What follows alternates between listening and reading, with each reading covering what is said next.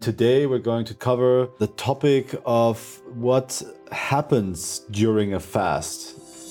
Fasting, integrative medicine and inspiration.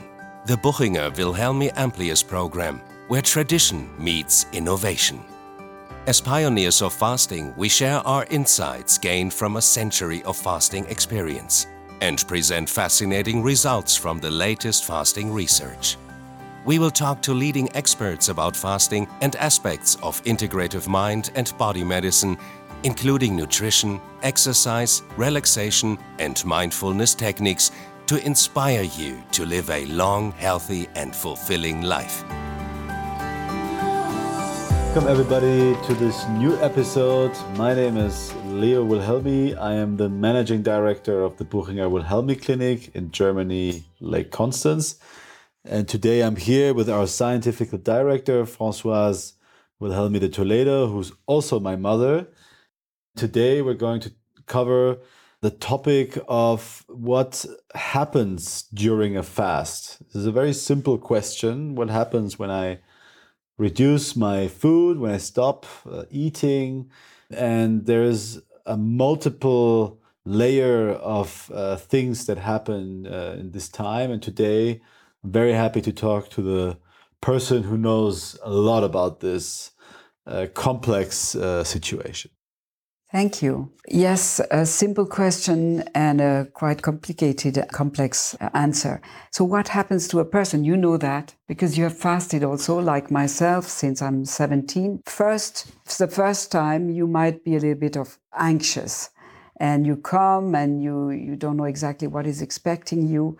And in our clinics, we start with a light meal in the day before, and we have a transition day with a mono diet. It can be fruit, it can be also vegetables and whole grain rice. Anyway, there are some schemes that already are a first step of reduction. And then already the sugar is going down, the insulin is going down, and the hormones that manage the fasting mode are starting to be produced. So the person will adapt to the place, adapt to the decision of fasting. And on the next day, we start with the fasting. We empty the intestines, and doctors are seeing the persons and taking care of the program very individually. Then the fasting starts on the first 24 hours. It can be also 12 or 10, depending on what you've eaten the day before. But you start having this diminution of the glycemia, the glucose is going down, the insulin is going down, which is very therapeutic for many people. And at the same time, IGF-1, which is an insulin-like growth factor, the factors that stimulate the growth of cells and divisions of the cells diminish too. At the same time, you have new hormones who are taking over. This is the glucagon, will mobilize the glycogen, which is a sort of little sugar reserve you have in the liver for some hours.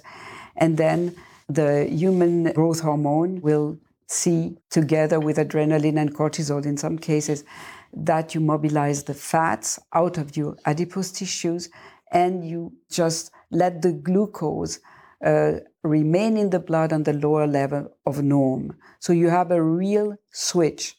The persons can feel in the 3 first days when this system is not yet well trained. You can train your system by doing intermittent fasting, for instance, and then the switch will be much easier. So the first, second, 3 first days, especially by the people fasting the first time, might be difficult. You might have, that. We've talked about this also in another episode, if you'd like to know more about this special switching between the two metabolisms. Very interesting what you say. And you've talked a little bit about the mental switch into fasting, but also the physical switch, and then also the genetical switch in the production of different hormones. Very interesting. Well, clinically, you have sometimes a little headache, especially comes also from the stopping of the coffee and stopping of all the things you have eaten until now. You have sometimes a bit of fatigue, or you can be, in the contrary, extremely excited nights, for instance, having sleepiness and agitated nights, some low back pain, these little things. When you're in a center specializing in long-term fasting, then we treat that very easily we can ease that.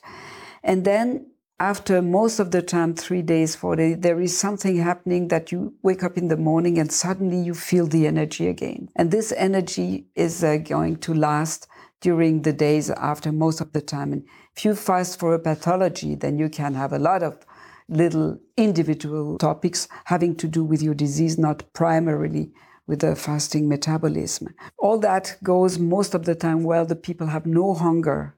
Hunger disappears. They feel fit. They go for walks every day. They do gymnastics.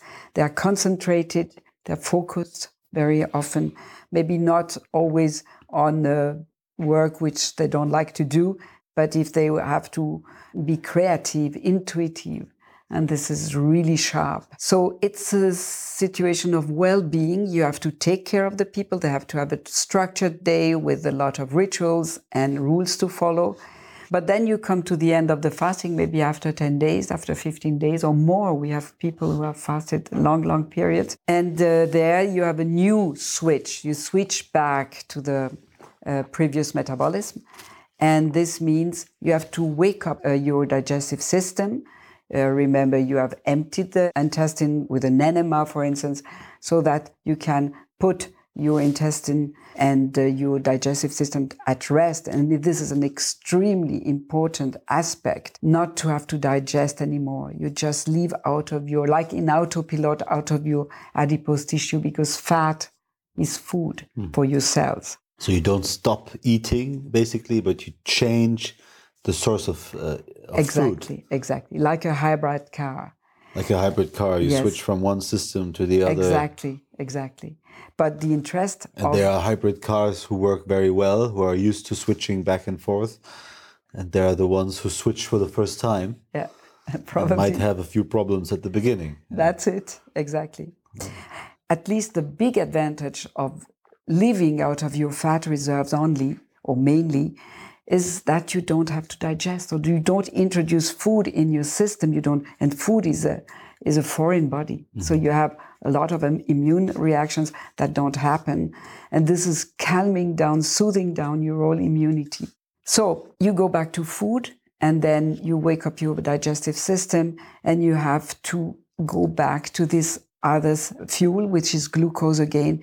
And this we have to be extremely careful for people having metabolic problems like diabetics, that they don't go back in this vicious circle of having a lot of carbohydrates and then having an insulin peak and going in this vicious circle. The next aspect where we can consider the question is the metabolic aspect. I said already, glucose goes down, insulin goes down, IGF-1 goes down, and glucagon comes up, growth hormone comes up, and we switch the fuels. And the switch of the fuels is very interestingly accompanied by the diminution of hunger. And this is also explained because leptin and ghrelin, thus are two hormones. Like ghrelin is a hormone, hunger hormone is going down, and leptin is associated to insulin. So these two make that you are going to lose weight.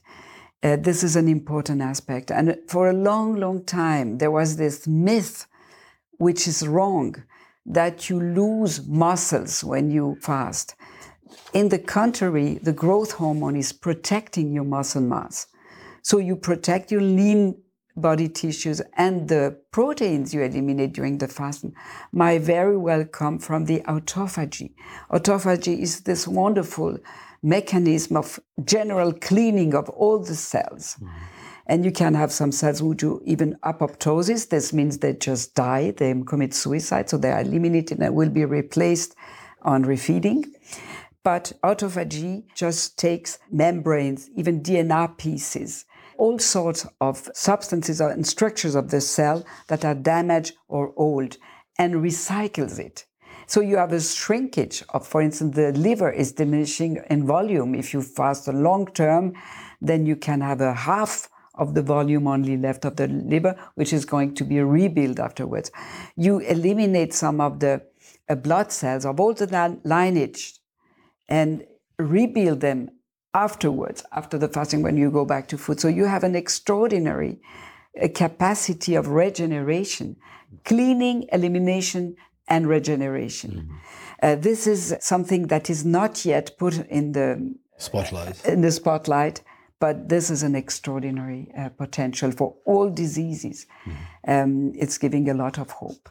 So on the metabolic level, you have still clinical thinking. You have doctors thinking about it, considering the patients, the human beings or the animals.